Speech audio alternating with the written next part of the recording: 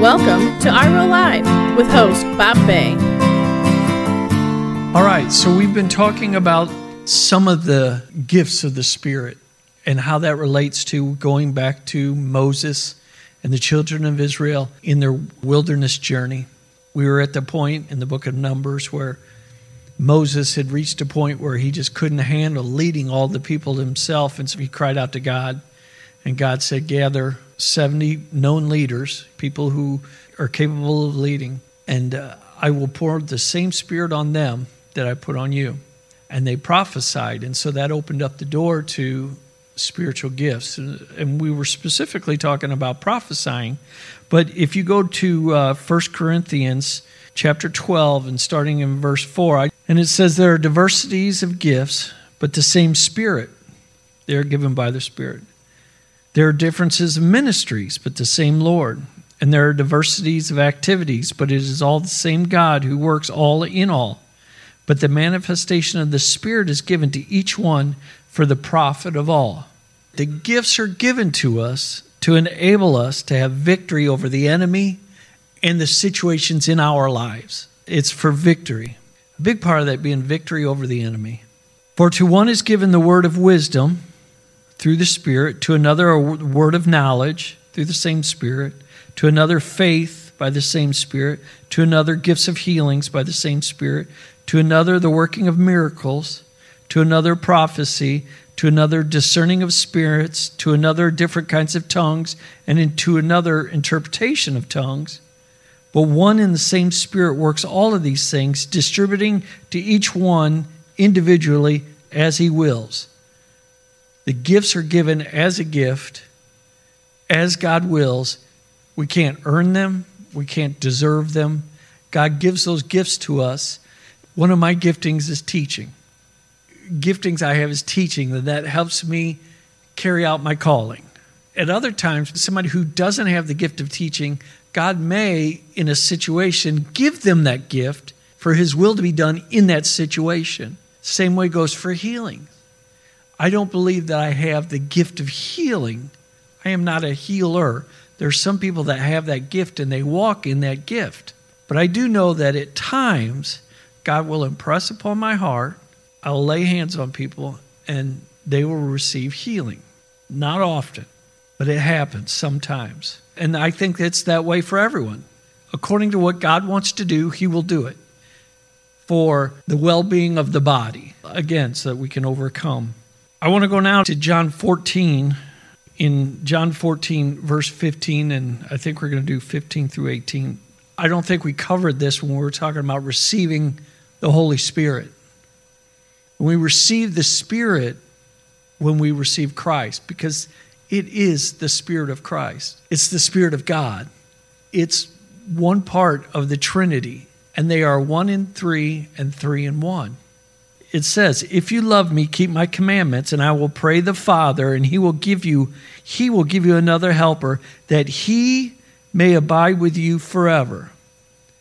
The Spirit of truth. So God is going to give a helper, which is the Spirit of truth, so that God can abide with us forever. The Father's going to send a Spirit so that the Father can abide with us forever, whom the world cannot receive because it neither sees him or knows him. But you know him, for he dwells with you and will be in you. And so this is Jesus talking. And so he says, for he dwells with you. Who's he talking about? He's talking about himself. And he will dwell in you.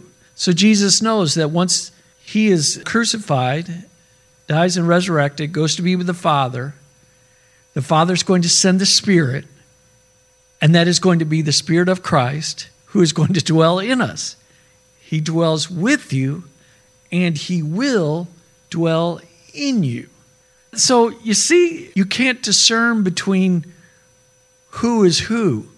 The Father is the Son, is the Spirit, and the Spirit is the Father, is the Son. Does that make sense? It is the Trinity. And people have been arguing about that for probably for 2,000 years or longer. And he says, for he dwells with you and will be in you. I will not leave you orphans. I will come to you. This is Jesus saying this. So really, when you stop and you think about it, we have the Father, the Son, and the Holy Spirit dwelling in us. It's not the fullness of the Godhead, but it is God's Spirit in us. Remember, if we go back to the beginning, talking about us being created in the image of God, we are body, soul, and spirit. How do you separate one from the other? How do you separate your spirit from your body? Well, you can't. When we're looking at it now, you can't. We've talked about the gifts, but I want to talk tonight about the fruit of the Spirit. Because if you go on in John chapter 15, Jesus talks about we are the branch and he is the vine. And this is the thing about the fruit of the Spirit. The gift is given and you have it. According to God says, okay, I'm going to give them this gift, so you have it. But the fruit of the Spirit has to be cultivated within you. It comes as a result of having the Spirit in you. It's planted in you. We're told that we're grafted in. It doesn't just automatically happen. It has to be cultivated. The Bible goes on in chapter 15 to say that when we are that branch, that we will bear fruit. If we don't bear fruit, we'll be cut off. But every branch that is grafted in must be pruned so that it bears more fruit. And so there's a process to this. Now I'll go on to Galatians chapter 5. And this goes along with the gifts for us as we approach the edge of the Jordan about walking in the Spirit. So we have the Spirit, right? We've been given the Spirit. Paul is talking now and he says, I say then, walk in the Spirit, and you shall not fulfill the lust of the flesh. For the flesh lusts against the Spirit, and the Spirit against the flesh. And these are contrary to one another, so that you do not do the things that you wish. He is saying that if you are walking in the flesh, you will not do what you wish to do, which is seems counterintuitive. But if you are led by the Spirit, you are not under the law. Now the works of the flesh are evident, which are adultery, fornication, uncleanness, lewdness, idolatry, sorcery, hatred, contentions, jealousy, outbursts of wrath, selfish ambitions, dissensions, and heresies, envy, murders, drunkenness, revelries, and the like, of which I tell you beforehand, just as I also told you in the time past, that those who practice such things will not inherit the kingdom of God. If you look at all of those things as far as what the works of the flesh are, those are all things that are rooted in our unmet needs. They are a substitute for having our needs met. We will fall back to those things when our needs are not met. And remember, we talked in the very beginning about our needs only being able to be met by God as it was designed in the garden or in the kingdom. Paul says right there that if you fulfill these lusts, you will not inherit the kingdom. And so what's he saying? He is saying that, listen, if you continue to try and meet your own needs through all of these things, or you continue to try and numb the pain of having unmet needs through all of these things that he listed there, you will not be able to walk in the kingdom because you will prevent God from being able to do in you what he wants to do. You will prevent him from meeting your needs because you are playing God in your life to meet those needs. But so let's go on. In verse 22 it says, but the fruit of the Spirit is love, joy, peace, long-suffering, kindness, goodness, faithfulness, gentleness, self-control. Against such there is no law. And those who are Christ have crucified the flesh with its passions and desires. If we live in the Spirit, let us also walk in the Spirit. Let us not become conceited, provoking one another, or envying one another. And so real simply, all of those things that I list, the fruit of the Spirit that he talked about that are being cultivated, they will, just like the gifts enable us to have victory over the enemy and the situations in our lives, the fruit of the Spirit in us will allow us to have victory inside and over the situations in our lives specifically. But it takes time for this to happen. We have to walk in the Spirit. It took just a few minutes to explain this. This is the way it is. This is the way God intended us to live and to walk. And it's so simple, and we want to complicate it so much, but there's nothing more can be said. The only thing that can happen now is revelation has to come, and then we have to walk it out. We have to, in that relationship of walking in the Spirit, in relationship with the Spirit, we will begin to walk that out. As the situations arrive in our lives, God will begin to do things to cause us. He will give us choices in our lives. Do I want to go left or do I want to go right? And I'm saying but that can also mean, as far as fruit of the Spirit, do I want to be impatient and frustrated, or do I want to be patient and gentle? Left or right? Do I want to do the things that I always did before, or do I want to change and do something different? God will continuously bring us to a point of choices with those things. And it's only through walking that out that we exercise those things in our lives, and we begin to bear that fruit in our lives by having the Holy Spirit in us, working through us. The seed's been planted. Now let's see how it grows.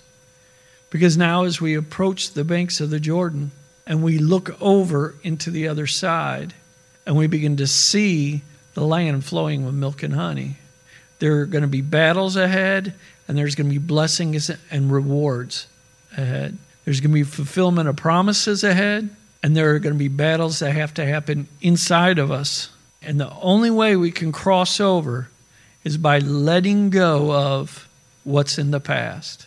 We can't earn that crossing over. We have to let go of. It's like the children of Israel after they left Egypt. We have to come to the point where going back to Egypt is no longer an option in our heart. Going back to the past, holding on to the things of the past is no longer an option. We have to go forward. And it's like Jesus when he told the disciples, when all of those followers had left him, when he talked about eating his flesh and drinking his blood, and they all left. And he says, are you guys going to leave me too? And the disciples say, where are we going to go? You have the words of life. They were not going to turn back. And that's where in our hearts we have to be. And if we're not sure if we're there yet, we need to take time to seek God, to lay ourselves at the altar and say, God, bring me to that point. I want to go on. I don't want to hold on to the past. I don't want to keep looking at the past as an escape hatch. I don't want to keep a back door so that if this Christian thing doesn't work out, I can have a way out. I want to keep going. I want to move forward in you. I want to build a relationship. From Genesis all the way, when we started talking in Genesis all the way coming up, everything we've talked about is so simple and clearly spelt out in Scripture. It's clearly illustrated in Scripture, in the Old and the New Testament. And we're at this point now where it's time to cross over. The only thing holding us back now is the enemy and ourselves. And the enemy's not an issue when we're walking in the Spirit. And actually, from what we're just learning today, our flesh and ourselves won't be an issue either. Father God, I want to thank you for tonight. I want to thank you for speaking to us. I'm asking, Lord, that all the seeds that were planted here tonight, for anyone who listens to this, be it in a week, a month, a year, or 10 years, that God, you would bring them to that point of crossing over, that you would allow them to move forward. In Jesus' name, amen. Thanks for listening. Please comment and subscribe for upcoming podcasts. To order your copy of My Real Life, go to the Take Action page at our website, reallifeministries-stl.com, or go to Real Life Ministries STL on Facebook.